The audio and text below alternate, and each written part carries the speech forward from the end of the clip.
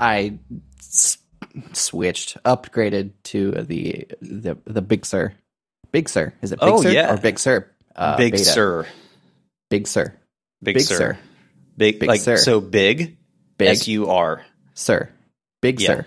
Big Sur. There's a space. Right. Yeah. How do you like it? I both love it and hate it at the same time. Okay. Equally. That's what I've heard thus far.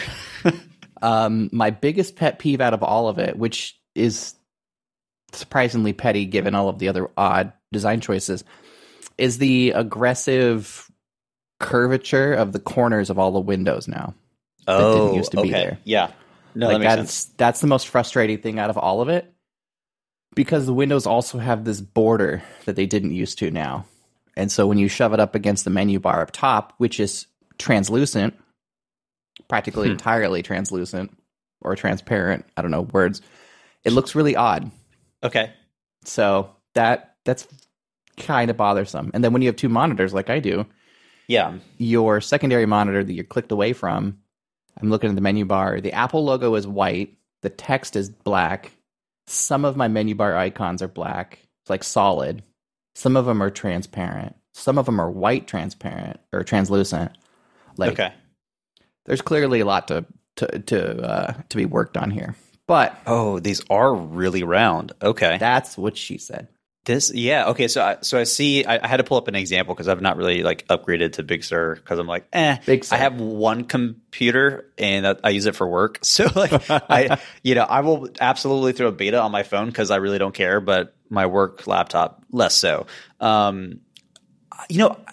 It's weird. Like, I don't hate the new design because that's just that's the new trend. Like, that's where apps have been going recently anyways. So it's not really like surprising, but it's this cool, like, minimal flat UI design style, which again, I don't hate. But it is more quote unquote cartoony to most people than what you're used to on a real computer, so to speak.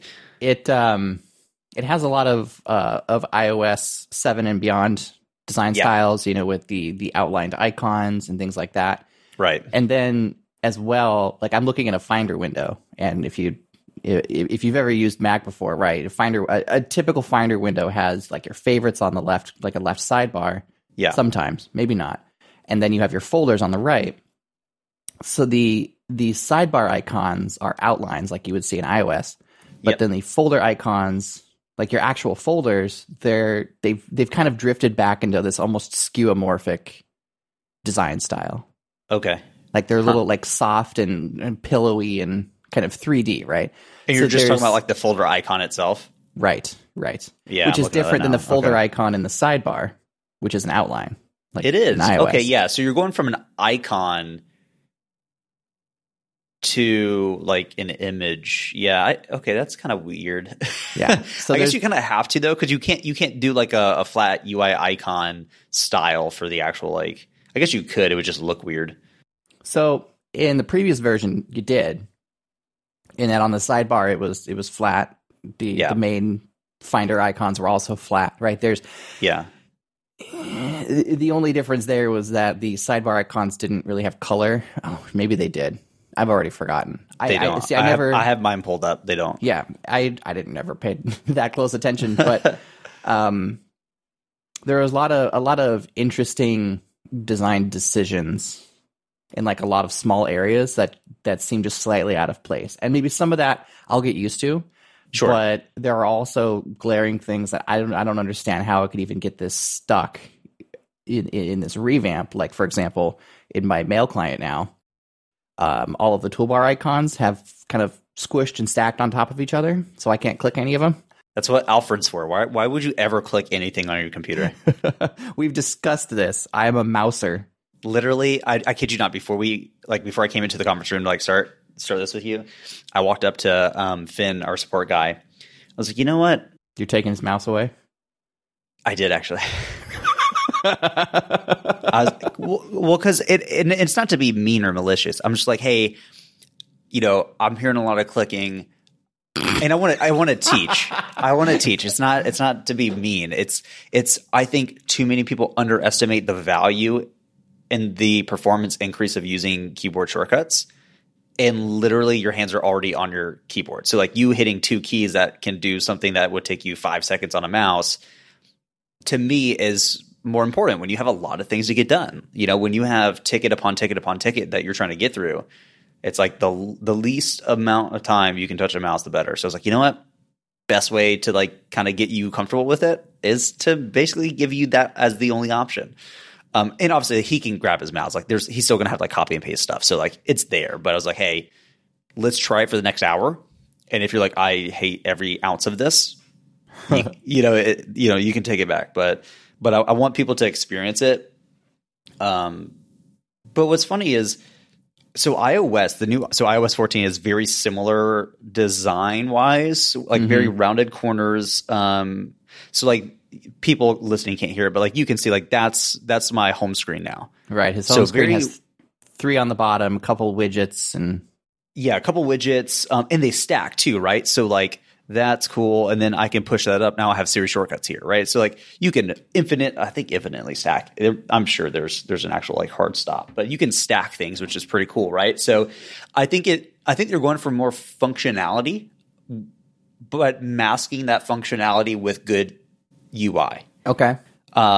Because think about it, most people are not power users of any device or tool, so you have to make it friendly looking, but a lot of people think it's one or the other, right? A lot of people think like previous historical design has been, it's either really nice and pretty to look at, but not very functional, or very functional and like it's more utilitarian in the design. But right. I think we're starting to say, that's not how this works. You can't have both. Yeah, you're going to make some concessions on both sides, but there is a heavy medium ground where you can make this work. Like you can take the same thing and have somebody be like, oh, that's pretty and nice to look at. And then have me be like, oh, I can put shortcuts and hide them all over the place and like make it way more functional for me.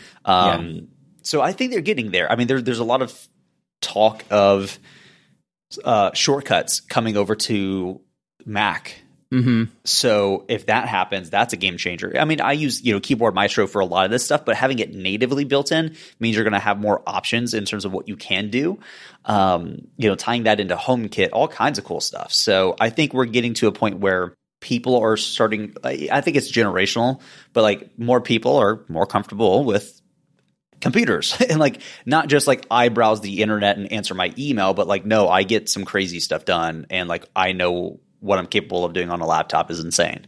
Yeah, I mean, I don't hate most of it. It's most of it I don't really have an opinion on. Like, it's not something that's like, I really like that, or I really hate that. Like, it's just there, right? Like most of the changes are just like there. Like I'm a little frustrated that the order of my menu bar icons, like sound, volume, battery, etc., they changed the order of that because I like have a reflex now. Like when I have to switch my inputs before we start this program, I had a reflex. Like I would go straight, like I'd take the mouse straight to the spot on the menu bar where the sound is.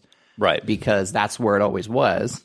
And now it's like my Wi-Fi. And I'm like, wait, no, that's not the sound. And then I have to go look for it because now I don't know what to do with myself, right? Well, see, they're exposing you, Jonathan, because what you should have done is done caps lock B, have Keyboard Maestro spin up and connect to the correct things you want anyways, and save your life. Right. I'm sure so they're exposing exactly you is what they're doing, Jonathan. I'm sure that's exactly it. That's exactly it. But I mean, it's largely all right. I think there's, thinking about everything else that I hate about it, really the only other thing is there isn't a way to like easily tell the difference between a foreground and a background window, or like the active window and inactive window. Like if I stack 2 Finder windows on top of each other, the only differences are the title bar is maybe 10% darker. Okay. And then the folder name is gray instead of white, and then the sidebar icon names are gray instead of white. What about the red, yellow, and green in the top left? Are those highlighted? Yeah, those are grayed out as well, yeah. Okay, so that's usually actually because I run like dark mode, and for me, whatever reason, the best way to know what is active right now is I actually just look in the top left corner. Check the stoplight, yeah. Yeah, because if they're not grayed out, I'm like, cool, that's the one that I'm on right now. So I kind of default to that. It's not as obvious as it used to be. I think they're getting it's better than it initially was. Like I waited more betas than I generally do because this was a significant change. I would generally go like the first public beta. I'd be right on that, right? Like day one. Okay. Sure. I waited a little bit because there was a lot that changed and the rough edges were aplenty. And I knew that, you know, I'm doing other things here that are important. I would like to make sure all of those things still work. Logic looks funny now. Yeah, it's a I figured most things will. UI style. It has this weird. Let me see if I could pull it up real quick here, live here on the program. It has this weird like banding going on in the title bar now. Like it's like it had like a slight gradient to it, and like the pre Mac OS 11 style gradient. But now it's got this weird banding, like the gradient is like being miscalculated now, and it does it in all of its windows. It's super weird. I imagine that'll be fixed. It's not really a big deal. Everything else generally works. My only final beef is that dialog boxes that pop up in front of you, the text is centered. Oh, really? That's odd. Yeah, and that's like a true middle finger to any kind of like brain consumption. Yeah, no, that's weird. I really don't like that. Because that's the way it is in iOS. Yeah, and but so it's a different UI layout, so it works in iOS. But so this is my theory: is that everybody is starting to bet on the fact that mobile computing is going to take over at some point. Like most people right now that have like non-technical jobs could realistically, we've talked about this, right? Can do that job on an iPad Pro. Right. And so that's going to continue to advance. And you're starting to see more and more people say, well, I want to get like a personal computer. And they're like, well, I like Apple products. I'm just going to get an iPad Pro because I can do more with it realistically. Right. Like it's a nice entertainment situation. Or device. It's a productivity tool now. It's easy to take on an airplane. Like I don't take my Mac on flights anymore. I literally just take my iPad Pro because it's easy to throw around. And if I want to write an email or do some real work or just watch a movie, it's all right there and we're good. So I think we're going to start to see more of the two types of designs start to mesh. Yeah. No, that's for sure what's happening here. But it's not in any context. If you have a box that has a paragraph of text in it, that text should never be centered. No, it should not. I would heavily agree with that. Yeah. Maybe on iOS where the text is more limited, you know, it's a more limited screen real estate. There's generally less of it, right? Like it's one or two sentences versus, you know, a whole thing you have to read. And then, you know, the buttons are, so in macOS 10.anything, the buttons, they were their own separate row below the text off to the right? You had your okay, cancel, et cetera, et cetera. They are now centered, stacked below the text. Right. Which is, you know, another iOSism, but it's misshapen for the general screen real estate size and shape that it's in, right? So that makes sense. I'm hoping they fix that a little bit. It is a little off-putting, but again, I got used to it. I hate saying I get used to it because I feel like it's like, all right, well, this is the way it is now. And, you know, welcome to operating systems. Right. That's usually how it works. You know, tech users, especially technically inclined tech users, like, we shouldn't just be okay with this, you know. But like, what are we going to do? Right? Well, you can I'm not send going to feedback. Windows, that's for sure. Yeah, no, God, you should never go. You should never go to Windows. Well, and you should. I think you should jump into the feedback assistant and say, "Hey, like this looks ugly as hell." Because if there's enough people that do that, they'll start to consider and say, "You know what? That's an easy fix for us. Let's just go ahead and push that back." We experimented with it. We tried it.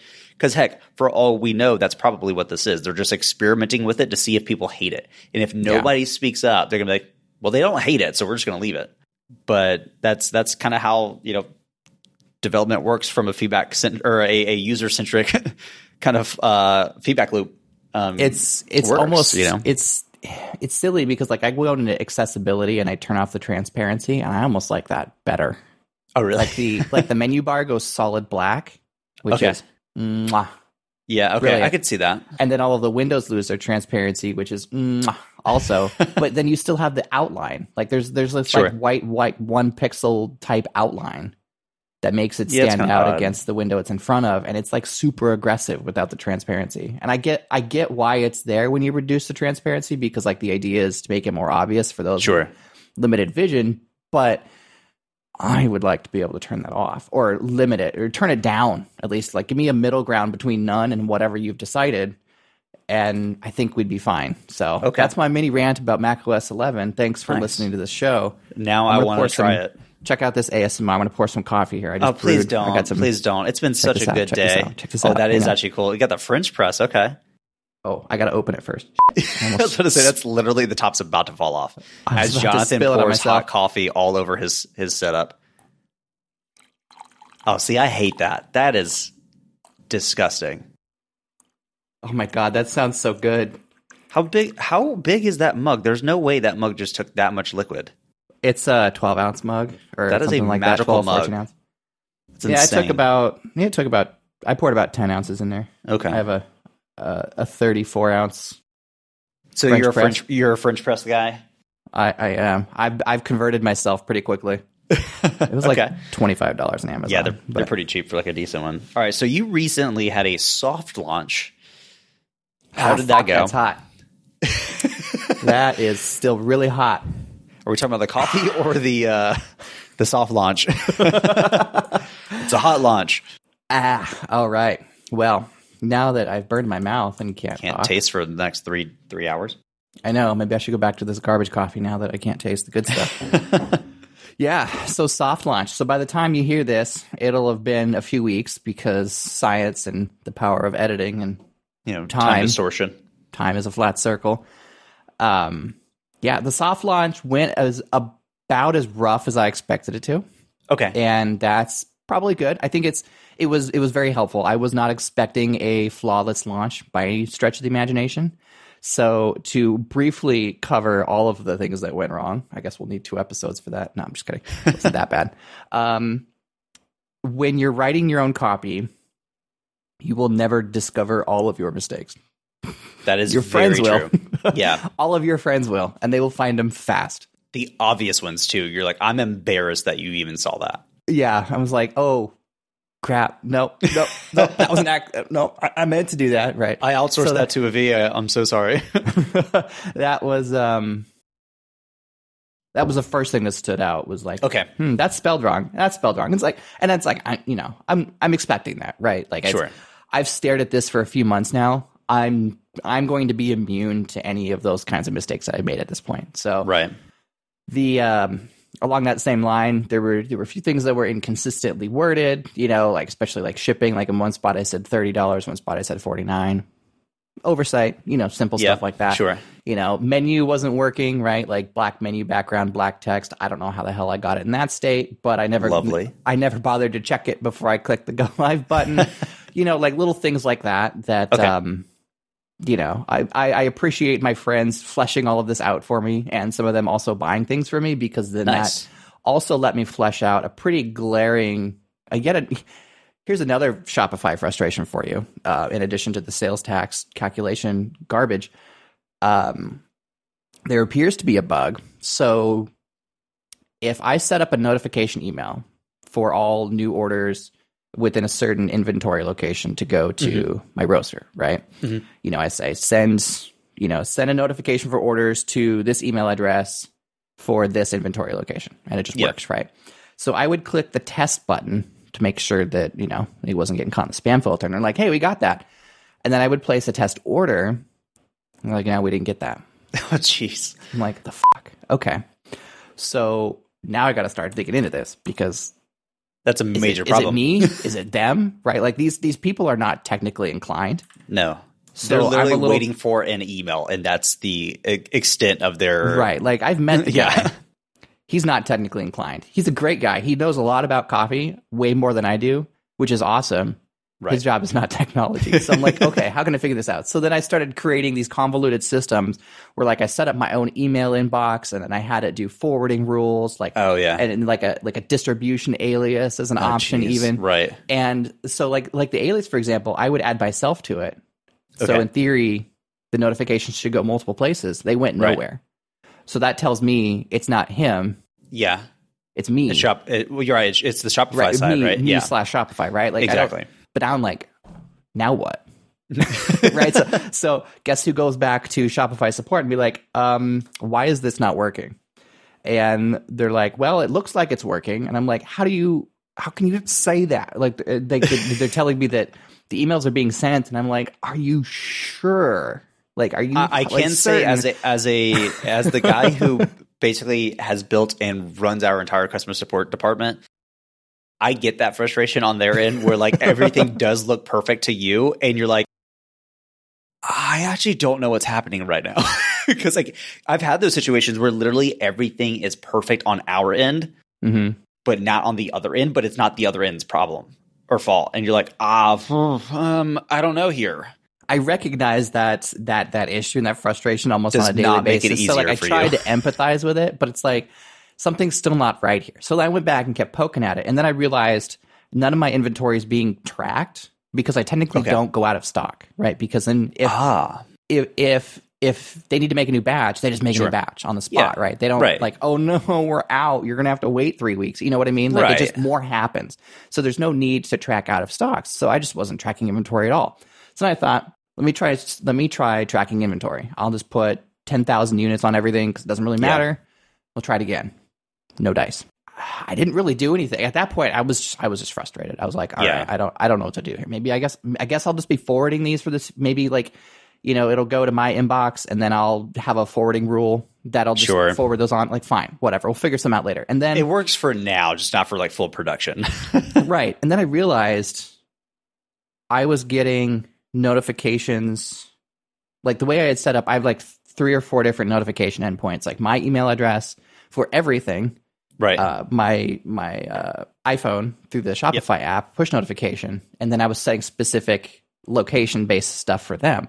I was realizing, well, me personally, I'm getting all the notifications for all. So I wonder what would happen if I changed them to all inventory locations. And lo and behold, they started getting them. Really? So I was like, all right, guys, explain this one to me. I set them to all, and they get it for inventory in a specific location that they don't get when they're set to. Right. Please explain. We call that an edge case. And stuff like, oh, crap. Because, like, it works for now, but if I ever sell anything not related to them, like, if I do my own merch and stuff like that, I don't want to clog up their inbox with stuff that's not important to them. So that's why you set location-based notifications for orders. It's like, I can't leave it this way. You're going to have to fix it. like fast. Yeah, because your only alternative is to go back to basically your inbox now becomes a routing system for all those.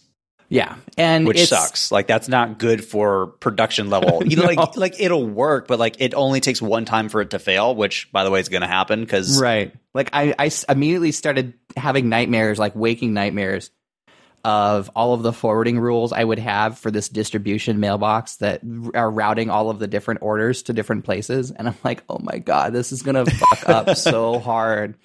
No.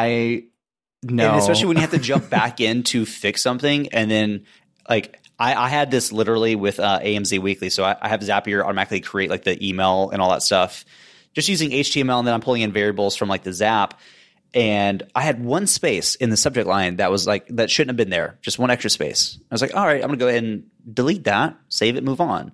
This morning, I get the draft automatically created, thrown in my inbox so I can take a look and approve it. And no subject line. What? I literally deleted one empty space. That broke.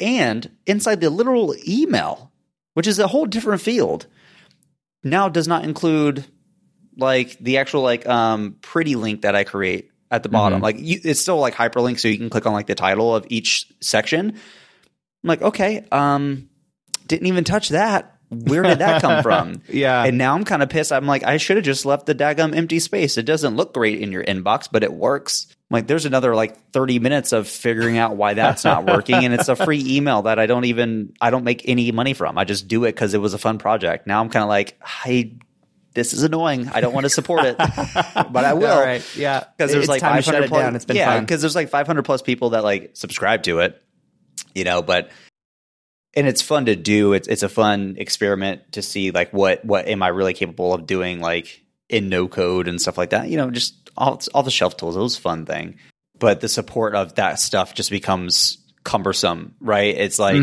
so I could definitely see you like, yeah, you could create those roles, but the moment you have to go and fix something or add to, you've already forgotten how all of them work because you set it up one time and now you're going to come back 3 months later and be like, oh crap. It's going to take 3 hours of me just onboarding myself into the context of how any of this works to make a 5-minute change.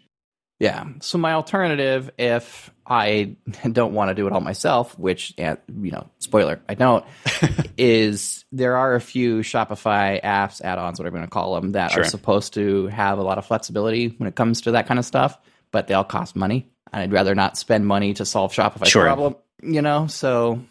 Well, could you, so I'm wondering if you could basically just create that system, just actual code, and then just throw it up on a server. I mean, if they have the correct API endpoints, you should be able to do that. I would imagine it would be easier to just dive into the code because the code shouldn't be that long. Yeah. In reality. And then it would be easier to at least maintain the rules. You could, I don't know. I feel like it'd be slightly easier. Now the setup of that might not be, but the code itself, I would venture would be easier and more expandable. Shopify has endpoints coming out its ears, which is great. Oh, that's good. Nice. But, and I did think about rolling my own something because that's what I do, right? Like I work for a company that it also exists because people like rolling their own things. And I realized I would rather pay the $30 a month so I could just free up my time to do something else. You know what I mean? Like there's a really low threshold for how much time I want to put into it. And $30 is like an hour of my day on a Saturday. You know what I mean? Yeah. Overall, the launch wasn't a total disaster. Like it was a test, right? It was, yeah. I knew there was going to be weak spots in this, right? Like when I went live, I took all the supplies over to the roaster myself, and I was like, look, let's work through this, right? We even worked through that process as well because more spoilers. If I hadn't, they probably would have sealed the bags wrong.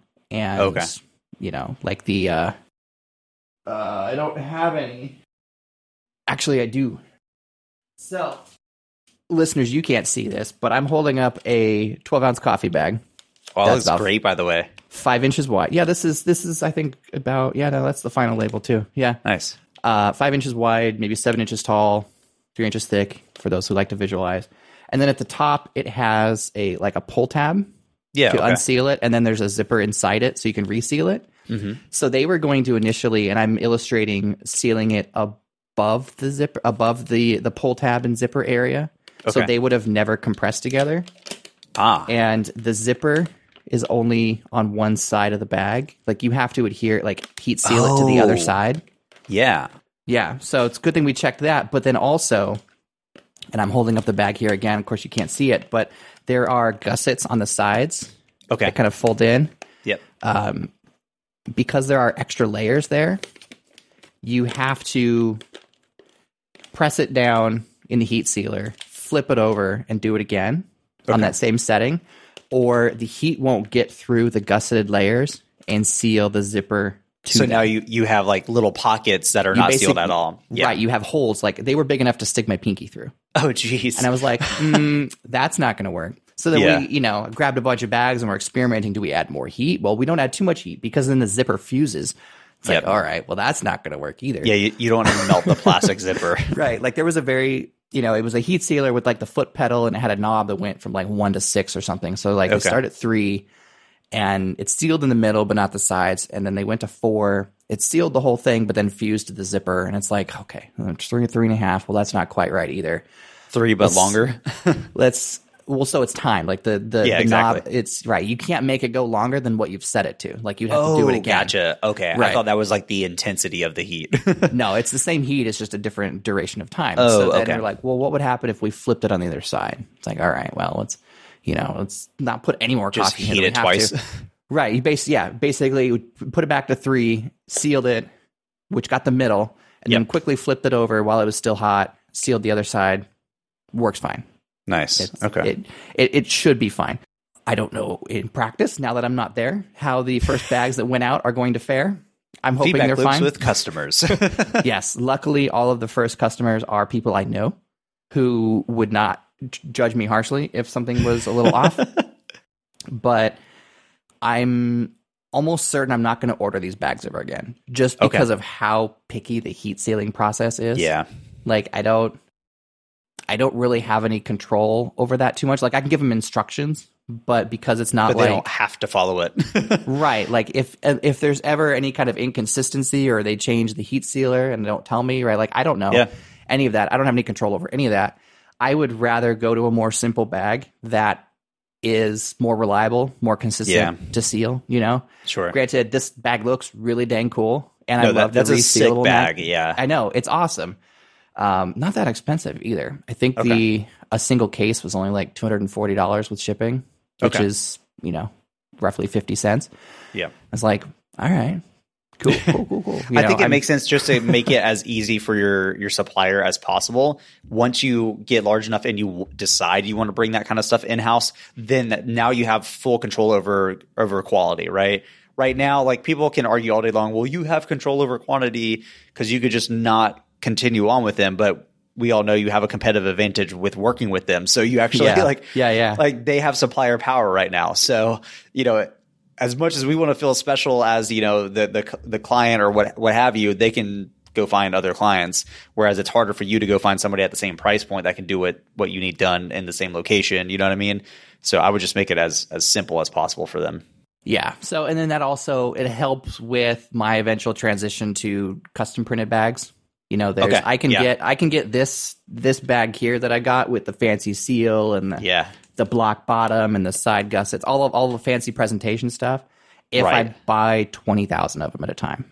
Oh, minimum. Goodness. Okay. Which, if still a lot though, if it was all the same, you know, like I have 6, soon to be 7 SKUs. Turns out more people drink decaf than I realized. I could oddly see that. 20,000 divided by 7 is not a lot per SKU, right? That's like what, 1,200? 20,000 divided by 7. I can't do math. Why isn't it calculating? Oh, 2,800. Wow. I'm also Mac OS 11, the Spotlight calculator, when you hit Command Space and type in math, it's real slow. That's why I use Alfred, because it's not.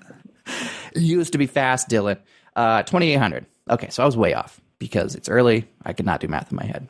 2,800, which isn't like per SKU. That's not a lot technically, because like the alternative is a more basic bag that I can get in units of 1,000 custom printed. It's like, all right, well, that's not a whole lot different, but because I have different designs for each SKU, that would be 20,000 times 6. Soon to be 7. No, thank you. I am not buying a pallet full of bags. That makes no sense. So when I make even that just transition, on the cash standpoint, even if it's not that much, it's still like, but like why?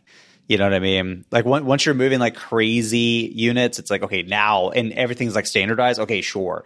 Now you can make that managerial, you know, accounting decision of, is this really going to save us money? Does it make sense? Right. Yeah. So now I'm faced with the decision of changing my bag when I go custom printing, and I'm fine with that because one, it's a simpler bag that is more easy and reliable to seal. It's cheaper. The bag itself is cheaper. The printing is in lower volumes, and it's still entirely custom. And I can get I can get custom designs for each SKU and not have to sell a kidney to afford them. Real quick, what's the difference between? So I'm looking at your grind types. So you've got drip, espresso, and coarse. I'm not this fancy, but walk me through the differences. The differences, yeah. Okay, so espresso is, you know, like it says, it's a super fine, like powder. You know, like if you've ever seen somebody make espresso, right? It comes out and then they like compact it in their little fingers. Yep. I'm sure there's a name for it. I'm sorry if I offended you. It's the finest. Espresso is the finest, and then drip is like a medium. Like on the scale of 1 to 3, drip is in the medium. Like it's for your typical, drip coffee maker, your Mr. Coffee 12-cup dingus. And then coarse are for things like your French press where the grounds soak. Oh, that makes sense. Okay, so I want drip then. If you just have a regular drip coffee maker where you pour the stuff in the top with a filter, and then there's a pot below it. Yes, drip is fine because that I am basic and have a $20 like coffee thing. Yeah. So the general science behind it, and I'm sorry if I offend anybody for getting this not exactly right, but because a lot of it has to do with how long the water spends with the ground coffee. Okay.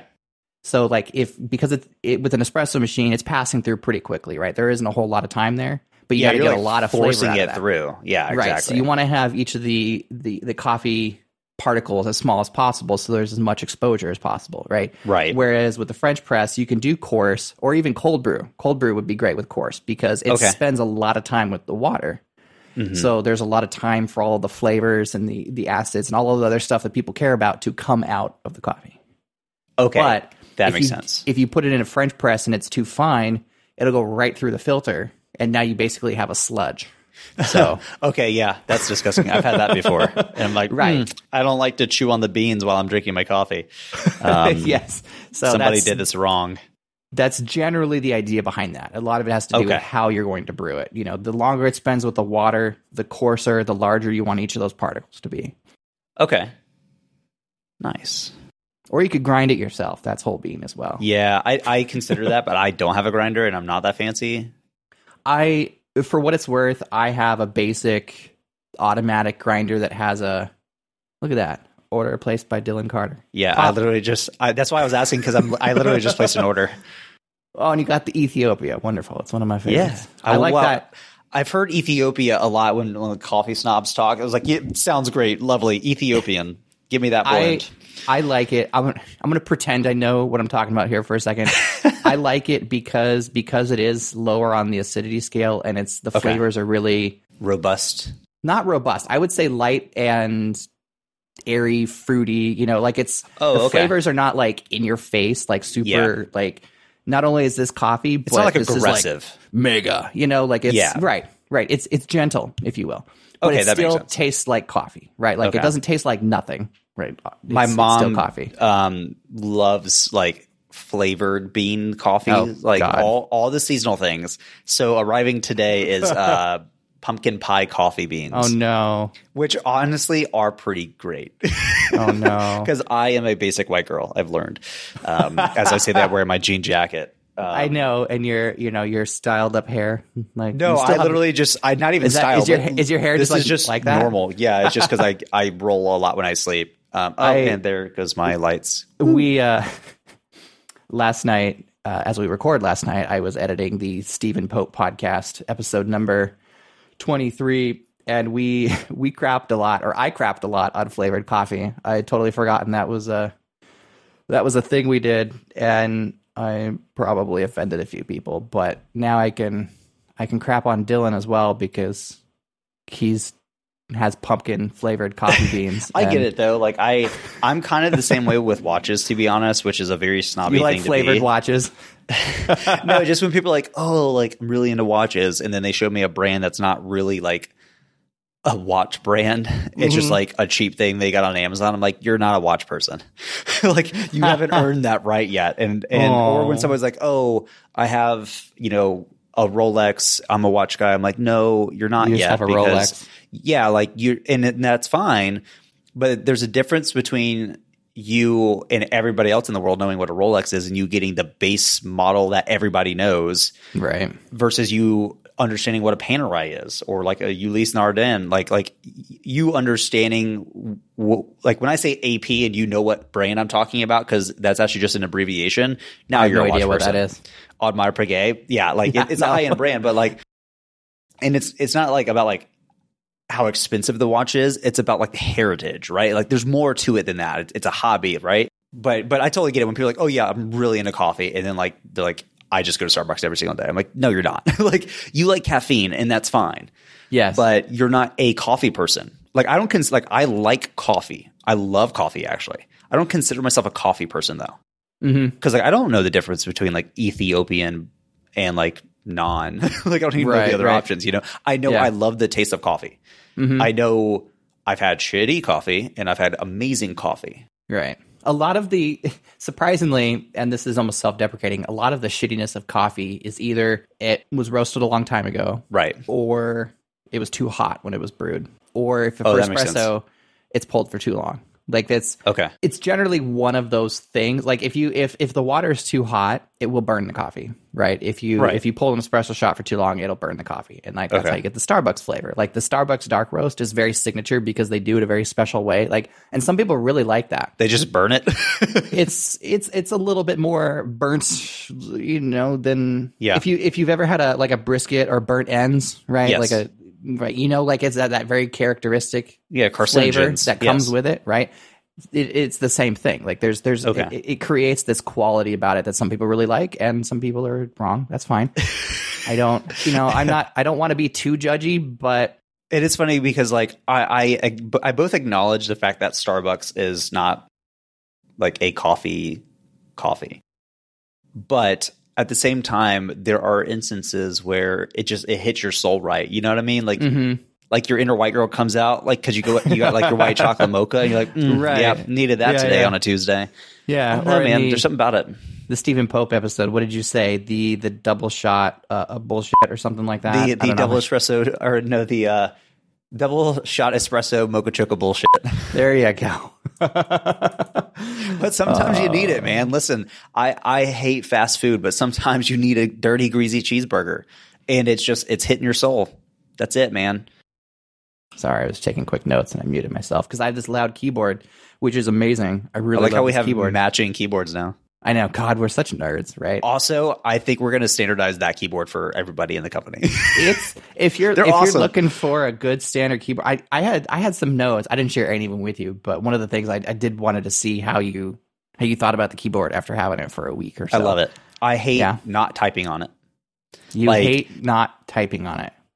Oh, okay. I get that now. You get it. Okay. Yeah, a little double negative for you. Keep you on your toes.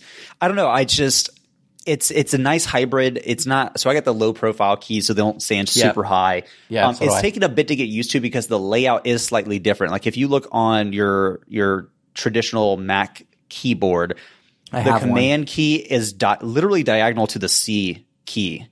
With this Keychron, it's actually, the C is kind of moved over a little bit. There you go. Yeah, there's the classic. Yeah. But like the C is moved over. It's not perfectly diagonal. So sometimes my hand will slip out of kind of my zone, if you will, and then I'm typing gobbledygook, and I have to reassess and get back over there. But it feels good, man. It's a solid keyboard. It's I don't know. It feels like a weapon, like in a good way. Like I could just take this and like go to a hackathon and just destroy. Like it's just, and it sounds great. Like hear that in the background. That's that keyboard. I know. It's just, I love it. But it's not too thick. It's not too heavy. It's not like distracting. It's actually nice to listen to when you're typing, or even when somebody else is. It's not bad. The decimals that it kicks out is actually pretty low. I don't know. I do like it. It's better than a full height key switch of the same variety. So I have, or real quick before I forget, to illustrate what I was about to call you Damien. I don't know why, but I almost did. To illustrate what Dylan was pointing out is that if you're a Mac user, you'll recognize the space bar is the width of the C, V, B, N, and M keys. Of course, we're talking about a US layout here. Perfectly. Right. It's 5 keys wide. On the Keychron K1, it is half of X and half of comma left caret as well. So it's about 1 full key width wider, which then means the command, option, control keys are smaller, and the function key, if you're used to a Mac keyboard, is now on the right instead of the left side. So it's a little, there are some layout things that are a little quirky, but the rest of it I think is largely the same. The return and right shift keys are a little bit wider. It's the same layout. It's just like the spacing is different, but honestly, it doesn't take that long to get used to. It's just a little bit different. It's not so much that you trip over typing on it. Like I do like that I can run it via cable and not just Bluetooth. So if we're like gaming in the office, which we will do every now and then, because Shadowlands is about to come out, we're kind of gearing up for that. Yeah, that's a thing. I think we're going to start like a company guild. But being able to run that and have no lag on the input for the keyboard is kind of awesome. Mm-hmm. So I can run both if I want to. And if I, for whatever god awful reason, I have to jump onto a Windows machine, I can just click it over to Windows layout. Mm-hmm. And now it works. So in terms of like a universal but mainly for Mac layout. It's amazing. It is literally amazing. It is. Do you have the one with the number pad or no? I've always considered having one. And what's funny is James was like, yeah, like you use it all the time. And I was like, yeah, I might consider it. And then one day we were running some numbers on something and he never touched the number pad. He always went to the top row. I was like, I'm going to listen to what you're doing, not what you're saying. So I did not get it. I don't know. Could it be cool? Yeah. But do I find myself feeling like I miss out thus far? No. So don't do it again. Oh, you are a fiend. My man's going through like 24 ounces of coffee, like straight black in like 30 minutes. It is straight black. Yeah. I told you, this is the good stuff, right? As you can see, there's no creamer, right? Like this, no sugar, nothing. I like it. Nothing. It's just straight. Okay. This is the North Shore medium roast, kenmorecoffee.com. I'm going to take like a really like Instagram-y picture whenever the package arrives in Boston. Do it. It's going to be very like fall-y. I don't know. It's going to be great. I have actually quite a humorous story about Instagram. So, one thing we kind of informally set as like a first goal here was that I received my first order from somebody I don't know. Yep. So very close to that. Here's my little story here. So I had posted on Instagram at kenmore.coffee, shameless plug, a photo of the stickers, right? Okay. I took the company logo and made little 3-inch stickers out of them, right? Yep. So I took a photo of that and I was like, hey, every order gets one of these little sticky boys. And that was that. And, I tagged a bunch of like local, like area hashtags and things like that. Yeah. And somebody in the area liked it. Okay, fine. Great. Mission accomplished. So then yesterday morning, I took a stack of these down to my building lobby. Okay. And just kind of left them on the counter out there. Just kind of out. Bye. And just walked away, right? I didn't say anything. I didn't put up any signs, anything. They were all gone, of course, by the end of the day, which is great. And this is where the fun part of the story comes in. Let me switch over to... You then saw them all in the trash can? Oh, that would have been hilarious. Let me switch over to my DMs. So one person that had liked that photo kind of slid into my DMs and said, I love this. I'm a local resident and cannot wait to try some coffee. I said, that's awesome. Looking forward to see what you think. Have you placed an order yet? And they said, not yet. I got a sticker from our apartment complex lobby. Hey. And then they named the building, the same building I live in. So literally this person lives in the building, has no idea that the business is in the building. I was like, this could not be any more perfect. Because I talked about almost ad nauseum how I wanted to focus on the local community, right? Sure. Mwah. Perfect. Yeah. It couldn't get any more local than that. It was hilarious. Exactly. I read that and I'm like, wow, that's out of all of the people that live here, that is super convenient. Like just spot on. I love it. Loved it so much. That's my story. Thanks for listening. I like it. No, that's actually really cool. I like that. It is weird when you have like the first person that like you don't know use your service or product. Like it's really you like almost get a little paranoid. You do you're like, oh, it's all gonna fail now. Right. Yeah. Right. You're like everybody's been lying to me. You start thinking about all of the things that maybe are still wrong. Right. Like you get like hyper paranoid about every single little aspect of it. Oh my gosh. And then what's funny is it just keeps growing and you're like, I don't know how. And then if you want, like, you get an office and like employees, and then it just keeps growing, and you're like, I don't know what we're doing, but it's going right. And then you have like thousands upon thousands of customers, and you're like, this is really cool, but also nerve wracking. Yeah. Oh yeah. No, I'm terrified of what the future holds, but in a good way, because it's entering a space that I've never been in before. Like I've worked for large companies that have a significant presence in their industry, but like I didn't start it. Yeah, the building of that is different, man. I was a cog in the machine, and people recognize who I work for, and that's great. But like, it's not mine. I'm not the founder. I'm not the CEO. Right? It hits differently. It does when you've made it, and now it's like a representation of you. Yeah, and like I'm super paranoid that I'm not, or that I won't get that representation exactly right. You know what I mean? Yeah, because like I've never done it before. I have no idea what I'm walking into. Yeah. Like literally, it never goes away.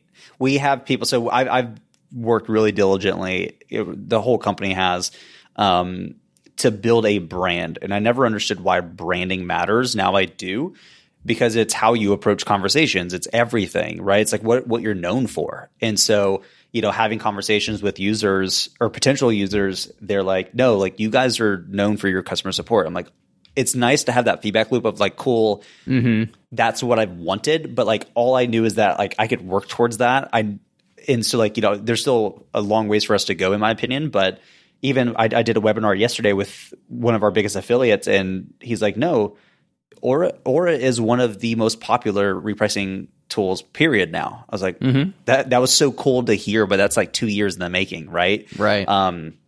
So I think you're always going to feel like you're slightly getting it wrong because you just don't know, right? Like you don't want, it's the Dunning-Kruger effect, right? So like you don't have enough experience to know if what you're doing is correct or not. You just know you're doing. And you start to have a feedback loop and you go, cool, people are telling me positive things. But you're like, am I still missing like the low hanging fruit? Am I missing a major thing that could be the catalyst between the success and the non-success of the company? I think at least up until now, it's yet to go away. I assume that just always exists because it's a goal you can never truly quantitatively hit. Right. You can't because it's always like the one evolving. target that's always going to be 2 steps ahead of you. It's always going to be moving, right? It's not, and it should be. It's not like a monetary target where it's like, all right, we hit $1 million in revenue, mission accomplished. It's like you can never quite reach it because it's always going to push out as you keep growing, and the only way you're going to reach it is if you sell and get rid of it altogether, right? Like it's right. You have to shut it down or sell it in order for that to go away, and then because you're always trying to evolve, right? Like I believe that we have amazing customer support right now, and I'm proud of that. But again, I think we're like 30% of where we could be. Sure. But I'm always going to feel that way because there's always something better we could be doing, right? There's always something new. There's always a different tactic or framework we could be operating in that I just haven't learned about. This is why it like offends me when founders are like, oh, I'm too busy to read. I'm like, that's not how this works. Like part of your role is to expand your thought process, get new ideas. So for you to never read, I'm like, you're limiting potential upside in terms of how you think, what you think about, different perspectives, right? Obviously, don't read like crap books, like be very choosy because you do have limited time. But God, 30, 45 minutes, an hour a day is all it takes to really pour through something. And I mean, I had one of these like amazing ideas last night, and I was like, oh my God, like I would not have gotten this because I got it while reading a book. And what's funny is it's a fiction book. I'm literally reading Dune, and somehow my brain was like, oh, that's crazy. Somehow repricing. I'm like, oh my God. And I'm like, that's such a cool idea though. And so, yeah, you're never going to not feel that way. It's like a different pressure, like when you're responsible for other people's salaries and paying their bills. But it's good. It's like eustress, right? Like it becomes a driver for you because now you're not driving for your own like self gratification of like, I can do this full time if I want to now. It's more like, I want the people on my team to succeed in every way, shape, or form that they want to. Therefore, I now am a leader, not in the sense of I am driving them to do better. Certainly that's part of it, but more like you are there to service the people that are on your team to become the best versions of themselves that they want. Now that role is different. And it's cool. It's like, to me, that's the most fun. It's like, I like the operations. I like all that stuff, but to have people and to help them grow and be better because they work for you than not, that's a nice driver. And just like the other thing, you're never going to reach pure peak because it's just always going to be moving. But it's fun. That's part of the game. I like it. Indeed. I was about to pour a third cup for you, but I'll refrain. You already drank that second cup? It's about half gone. You're gulping that thing down now that it's not so hot. It's like I've been waiting 4 hours to drink coffee for this. It's really good. I'm not a marketer, so I'm sure there's better ways that I could do this, but like my end goal is spinning it as like the founder's favorite, so to speak. Ooh, because that's like this cool. is literally I drank all of the coffees that I had access to, which was a lot. That was a lot of coffee. Holy shit. And this is by far my favorite because like historically I never drank straight black just because I never found a straight black that I liked. Sure. But this one, You should call it that. You should put like in parentheses like founder's favorite. I was thinking when I go to a custom bag design, having like a pseudo sticker like slapped on the front that says like founder's choice or something like that. Yeah. So I have little artworks. Again, you go to ketmorecoffee.com and see this yourself. But as I'm illustrating for audio, up in the top right for some of them, there's little badges. For like single origin, it says that. Like the Ethiopia that you just ordered has a little single origin badge in the corner. Yeah, little things like that, but like more prominent. Okay, right? Like sure. This is my choice. Like if you're open to new suggestions, pick this one. Oh, I love that. Was hearing all of the feedback I was getting when I launched on Tuesday. A lot of people were like, "What do you recommend?" I was like, God, I did not prepare statements for this. Oh, get ready. Fun fact, if you're starting a business that's in a niche, people are going to expect you to You are not the know expert. some things. Yes. Literally, the majority of my day is, what do you recommend for a repricing strategy? And I was having to send screenshots of that and rebuild it every single time. And eventually I'm like, we're building a pre-configured strategy that is all that. So I can just be like, use that one. And they're like, great. So you're going to at some point have to like create a category that is like top picks or something like that, right? You're reducing the decision fatigue there, or even like a saved response that when somebody emails you is like, hey, what do you guys recommend? Saved response out, done, time saved. Yeah. So the end goal, once I finish figuring out how Shopify does things the way it does, fun fact for on-page stuff like interacting with the cart and whatnot, kind of a pain in the ass. But there are ways where I can create like a page itself or an overlay on a page that appears that I can, and this is my ultimate goal to solve this problem once and for all, is, ask, what have you drank in the past? Get like a general idea. Sure. Have you typically drink dark roast? Do you drink light roast? And then ask, did you like it? Yes or no, right? If they drink dark roast and they didn't like it, well, let's move them up a little bit. Let's give them something that's not so oily and dark and pit of hell kind of flavor, right? Which some people love. Some people were asking me, how dark is it? I was like, it's sludge. like not like literally like you brew it and it's sludge, but it's like, it's oily. It's dark. Like there's no jokes about what this is trying to be here.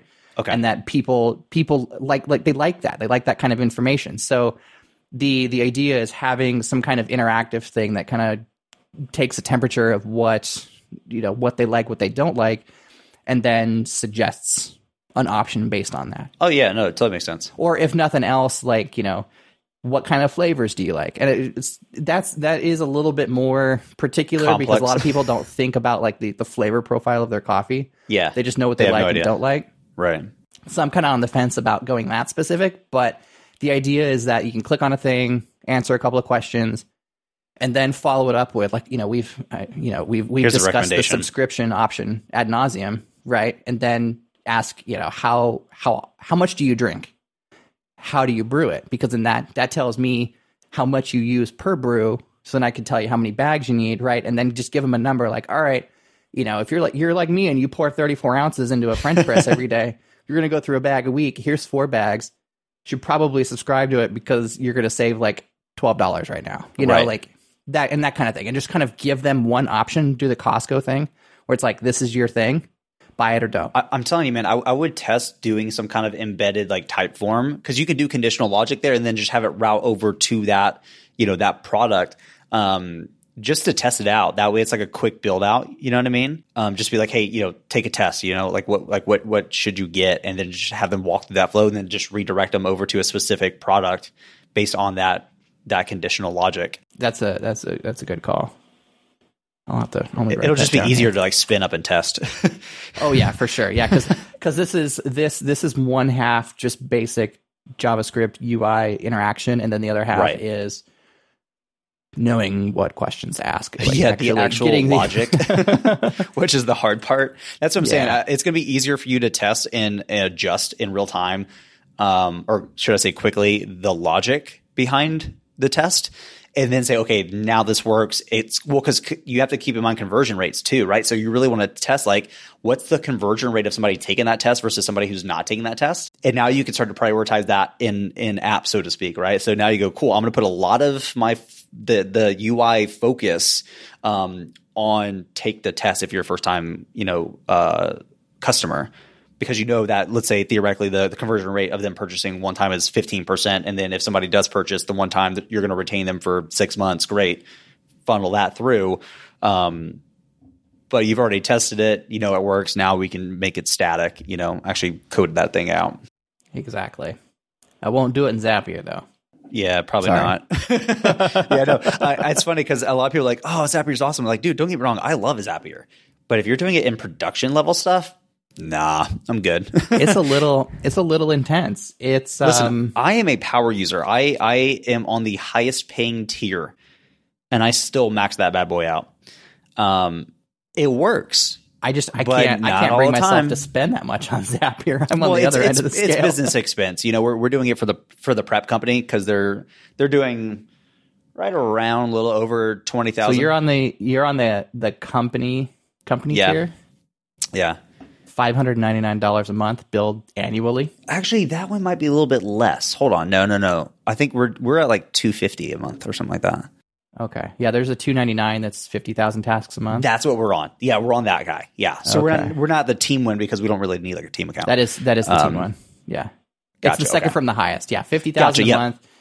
100,000 wait. Okay, hang on. So you can see, this is where choice paralysis comes in, because they have 5 tiers that have features based on the tier, but then within those tiers you can select how many tasks you want. Yeah. So like starter has 2 choices, professional has 5, right? Team has 6, 7, company has 7. Like, Jesus, just give me a slider. Yeah. That's so true. Yeah. So it's like, it's hard for me to tell which one you actually have, because it's like, all right, well, that's that. But then like, there's all these sub selections, and it's I think we're capped at like 50,000 per month, and we kind of push the edge on that one. Yeah. It's great that they give you that, but it almost seems like there should be, the tiers are plan for the features only. And that and then the tier itself is like a multiplier of the task slider. Yes. Which I don't like. You don't like those? No, I like the sliders. I don't like their current complex setup, because it shouldn't be that complex. Yeah, like basically, I just want you to say, here's how many tasks, or heck, charge me so don't charge me based on usage. Charge me based on features, but like upcharge me on features a little bit more. I'd be fine with that. Like the team, like I don't need to pay more to have like extra team members, because I'm the only one really in there. But I do need like 50 to 100,000 tasks per month ran successfully with auto replay, so they do have some cool stuff in there. Like if it does fail, it'll attempt to auto replay, because sometimes it's like a rate limit or something that's simple. It just needs to wait on that. But yeah, I like it. And again, I use the hell out of it, but if it's like for supporting I take that back, because it is supporting our infrastructure and customers in a different type environment. Don't fail, Zapier. Yeah, please don't. It's just, I guess it depends on it's more like client based. Yeah. So it's not the end of the world if it does fail every now and then, and it will. But when it's like you're really scaling, like I wouldn't use it for the software to support any infrastructure. I don't think it makes sense. Like I wonder if they would ever offer, like maybe if you sign a particular contract, they would ever offer an unlimited option. Yeah, like you can go enterprise. You can go up to 2 million tasks a month for a mere $3,600 billed annually, or $44.98.75 month to month in American currency units. That's really not bad for the amount of tasks, though. It's not. I mean, it's 2 million things, and that you didn't have to do. Right. Like if you have that kind of volume, like that $3,500 to $4,500 a month is pretty cheap. Right. Like imagine how much effort. Like I know if there was a way to automate components of my company's platform at this scale, we would have done it.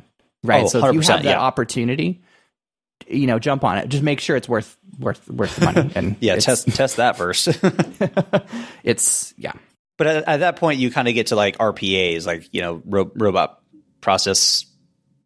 What does RPA actually stand for? Basically, it's like taking Zapier, but on a more corporate, high volume standpoint. So it can automate a lot of stuff, but it's not made for like startups and like, you know, just people like Zapier is. It's made for like, you need to run this 5 million times, like perfectly every single day. Got you covered. So it's kind of cool. They're called RPAs. I've been playing around with some. They're just really expensive to even test. I will add that to the notes in case anyone actually cares. That is super in the weeds, but yeah, that is. That's on brand for Dylan. Dylan, we are just over an hour into this quality program. I think we should just about wrap this bad boy up. This thick audio boy. Take us out. Get all your coffee products at kenmorecoffee.com. That's the URL, right? That's the URL. Do you want to try it again? Yeah.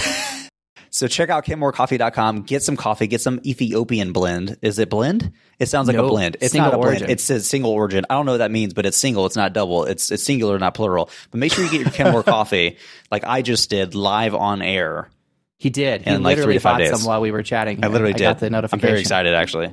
Now we know the difference between coarse drip, espresso, and whole bean. So if you don't have a grinder, don't worry about it.